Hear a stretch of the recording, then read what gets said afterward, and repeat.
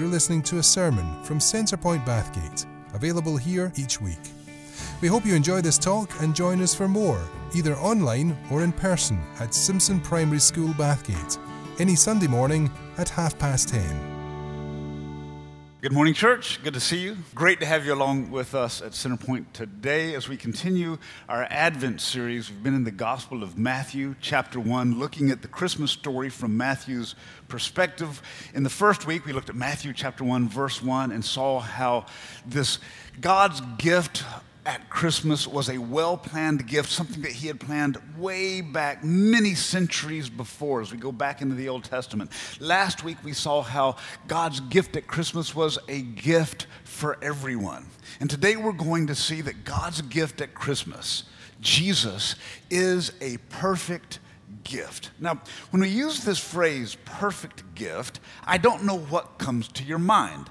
I was unsure what a perfect gift might be, and so I Googled perfect gift. Now, all of us perhaps have a different idea of what a perfect gift might be, and this changes a bit as we age. I think a 7-year-old's perfect gift is slightly different from a 17-year-old's and slightly different from a 37-year-old perspective on what a perfect gift is. But when I Googled perfect gift, the first thing that came up, the perfect gift, was a gift that you could get at Harrods. This was a food basket called the Herodian. For only 2,500 pounds, you can throw a fun party. Now, I am sure that there is some good food in this basket, but think about that. Boom, you have one party and the whole 2,500 pounds gone. But for those of you who really want to splurge, there's the ultimate. Now, for only 5,000 pounds, you can upgrade the quality and the quantity. And so I'm assuming this is what Ryan and Jenna have done today, and we're going to show up and boom, the ultimate is going to be the spread that awaits us. Now, if that's a little bit out of your price tag, when I Googled perfect gift, another gift that came up was a rock. For only 85 pounds, you can give someone a rock. No, it's a rock from California, and it comes in a little nice leather pouch. But at the end of the day, it's still a rock. Now, the difference between this gift and the ultimate or the Herodian is that the one virtue of this 85-pound rock that you could pick up an equivalent of right outside for free, the benefit is the rock will last longer. You can hold on to that rock for a long time, and it's not going to go anywhere. That Herodian, once you've had your party, it's all gone. Now, today as we come to really the climax of the Christmas story in the Gospel of Matthew, we're going to see that God's idea of a perfect gift is perhaps a little bit different from what might be on our Christmas lists this year. But again, the big idea is that God hasn't given us what we wanted. He's given us what we needed. And in Jesus, he has given us the perfect gift. So let's read together in Matthew chapter 1, and then we'll unpack this text and see what God has for us here. So this is Matthew chapter 1, starting in verse 18. Now the birth of Jesus Christ took place in this way. When his mother Mary had been betrothed to Joseph, before they came together, she was found to be with child from the Holy Spirit. And her husband Joseph, being a just man and unwilling to put her to shame, resolved to divorce her quietly. But as he considered these things, behold, an angel of the Lord appeared to him in a dream, saying, Joseph, son of David, do not fear to take Mary as your wife. For that which is conceived in her is from the Holy Spirit. She will bear a son, and you will call his name Jesus, for he will save his people from their sins. All this took place to fulfill what the Lord had spoken by the prophet. Behold, the virgin shall conceive and bear a son, and they shall call his name Emmanuel, which means God with us. Now when Joseph woke from his sleep, he did as the angel of the Lord commanded him. He took his wife, but he knew her not until she had given birth to a son, and he called his name Jesus. Now, as we reflect on this text, The first thing that we need to do, as any good interpreter of the Bible always does, is to put a text in context. And the context here is what we have just read in the previous bit of Matthew chapter 1. And we see in verse 1 that Matthew writes, the book of the genealogy of Jesus Christ, the son of David, the son of Abraham. So we understand that Matthew is telling a story in which Jesus, this one who's born, Jesus of Nazareth, Matthew is answering how this Jesus of Nazareth is Jesus the Messiah and Jesus the son of Abraham. We read, Jacob, the father of Joseph, the husband of Mary, of whom Jesus was born, who is called Christ. Now, the interesting thing in verse 16 is that Matthew is very intentional never to call Joseph the father of Jesus. He explains that Jesus was born through Mary, but as he's giving this genealogy, he mentions that Jacob, the father of Joseph, who is the husband of Mary, of whom Jesus was born. And so what Matthew is answering, the big question is that Jesus is in this lineage of the kings of Israel. He is the rightful heir to the throne of David by adoption. Joseph is the heir to this throne. Jesus, as the human, God incarnate, inherits this throne by adoption. Now, Jesus is the Son of God by being born by the Holy Spirit, but he's the son of David through adoption by Joseph. That's the story that Matthew is telling as we get into our text today. And so the first thing that we see is a situation. Now, if you get a phone call and somebody says, we've got a situation here, you're preparing yourself for some bad news. Because that kind of situation, you're thinking, okay, what's going on here? And as we look at this text, this was a situation.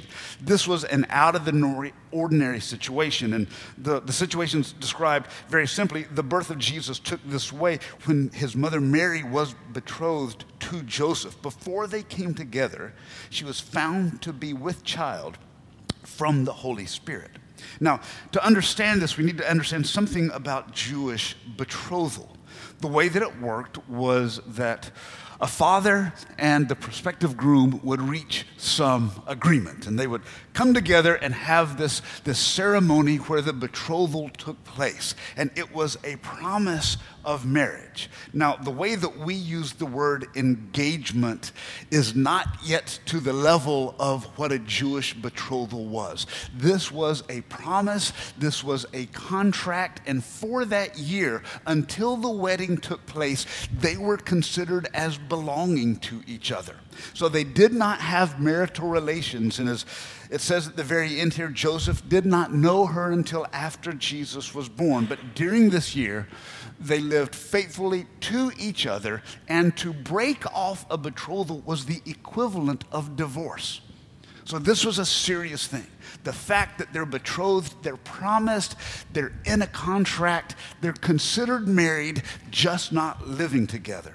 And so the next thing that we read is that before they came together, Mary was found to be with child from the Holy Spirit. Now, found to be with child is a Bible way of saying she was pregnant. And the fact that they found it means that her baby bump started to show. Somewhere along the way, in my mind, even though there's no record of it in the Bible, I imagine some intense fellowship between Mary and Joseph. Mary, what is this thing that looks like a baby bump? Please tell me this is not a baby bump. No, Joseph, it is. But it's okay. It's from the Holy Spirit. That was the conversation. And Mary was absolutely right, as our Advent reading from the Gospel of Luke reminded us, that Mary was told, this is what's going to happen. She said, let it be done to me according to your will. And so, as we realize, this situation is not an ordinary situation. We don't have a category for pregnant by the Holy Spirit. This has happened once in human history. One time. And here it is. Now, how's Joseph going to respond to this? And so this is the second part of the situation. Her husband Joseph, being a just man and unwilling to put her to shame, resolved to divorce her quietly. Now, when we read this, our sort of 21st century Western perspective, we want to read into this little phrase, just man and unwilling to put her to shame, that Joseph's justice was his compassion, that he didn't want to embarrass Mary, and that's why he was just. But really, what Matthew is saying here is that in terms of justice, when this word is used in a Hebrew context, it means that Joseph was a lover of the law. And legally, looking at a pregnant woman betrothed to him that he's not had relationship with, she has committed adultery. And so the just thing to do, the righteous thing to do, is to divorce her, because if he married her, he would be claiming that they had had relations and they hadn't. He would be publicly portraying himself as a liar. And so as a just man, the right thing to do is to divorce her. Now, he could have done that very publicly. He is compassionate and determines, I'm going to do this quietly. Possibly the statement of Mary's was playing in his mind. She said, this is from the Holy Spirit. I don't believe it. This has never happened. God wouldn't do such a thing. But in this tiny little fractional possibility that she's right, okay, we'll just keep this quiet, and I don't want to embarrass her. That's the context. Joseph is planning to divorce her, but he's going to do it quietly. He's just, he loves the law, but he's also compassionate. Now, it's at this moment that an angel breaks in to give Joseph the explanation, and we learn God's perspective on what's going on. And we learn it from Joseph's perspective and can imagine him hearing this. Verse 20, as he considered these things, behold, an angel of the Lord appeared to him in a dream, saying, Joseph, son of David, do not fear to take Mary as your wife, for that which is conceived in her is from the Holy Spirit. And so the explanation is very simply that Jesus, this child in Mary, is from the Holy Spirit, that this is from God. And so again, Joseph is going to adopt Jesus, and by that, Jesus will become the son of David. And so this explanation seems to work for Joseph, and it gives him enough to go on. Now, the implication of this, and this is where the angel goes on to say, this is the significance of what has happened. In verse 21, she will bear a son. You will call his name Jesus, for he will save his people from their sins. Now, there's a lot that's packed into this little verse. First of all, calling his name Jesus. This name Jesus is the Greek version of the Hebrew Yeshua, which means Yahweh is salvation, or God saves. And this is one of the primary themes all through the Old Testament, the idea that God saves.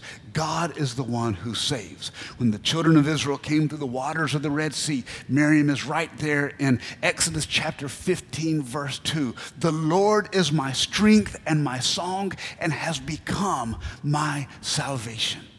All through the Psalms, we see this. Salvation is from the Lord. The Lord is my salvation.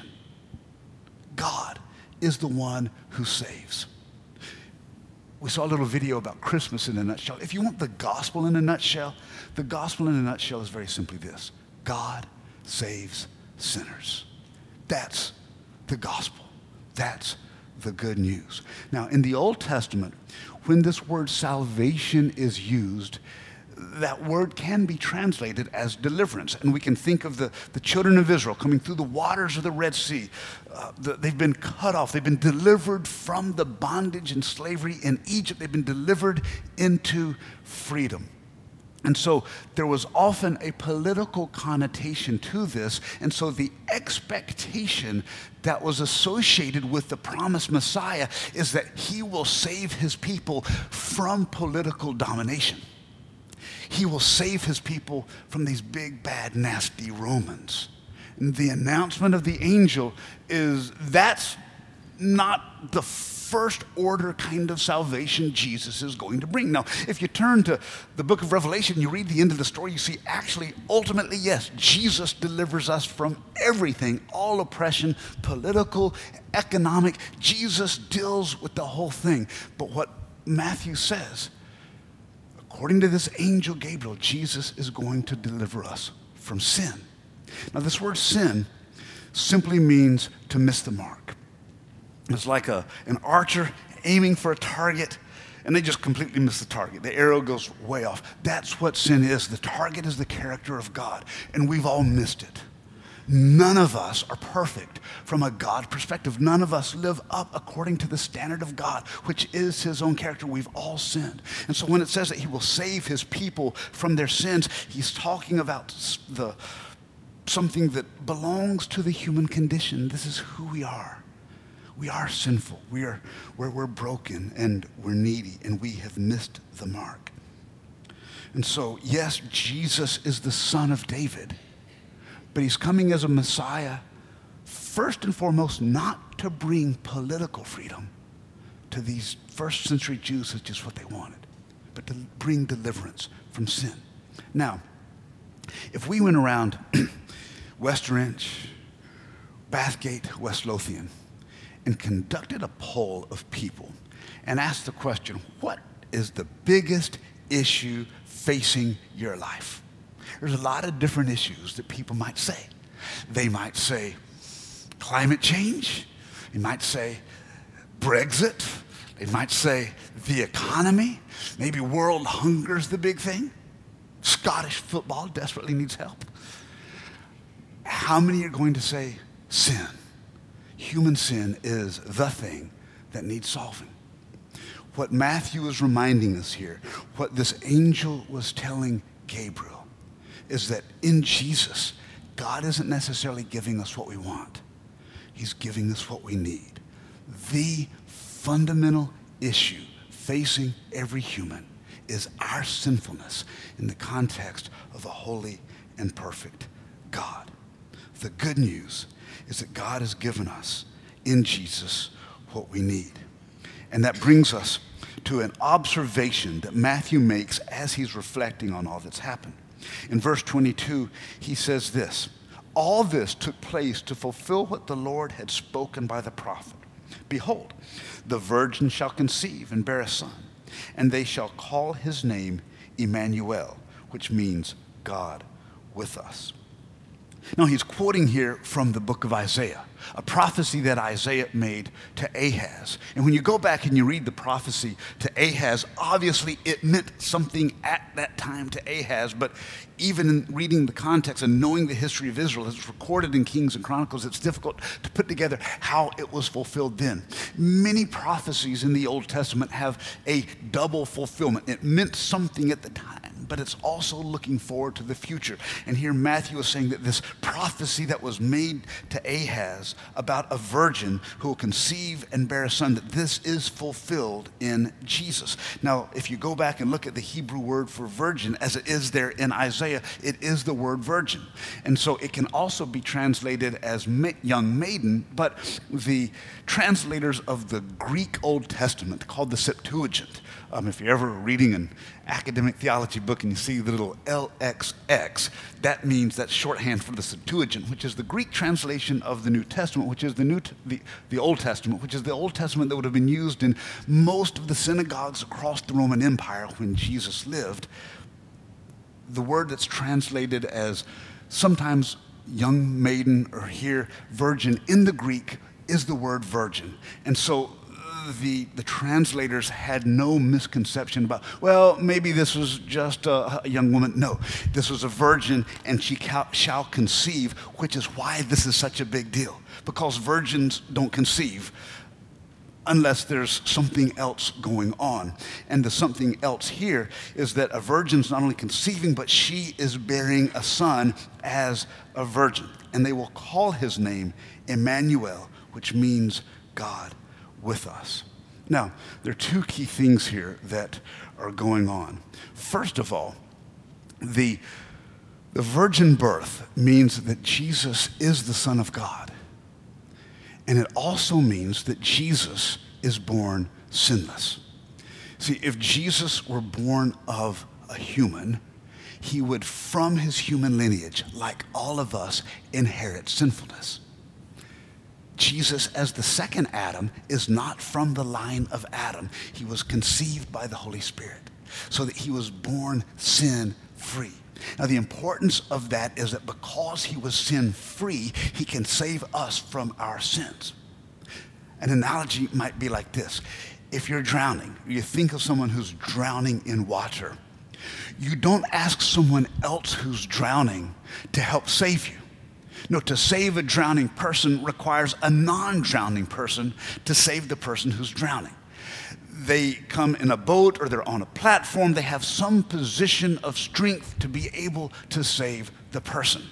The reason no human can save other humans is that we're all sinful. We're all afflicted with the same issue. Jesus, conceived by the Holy Spirit, did not inherit sinfulness and therefore can save us from our sins. This is really good news.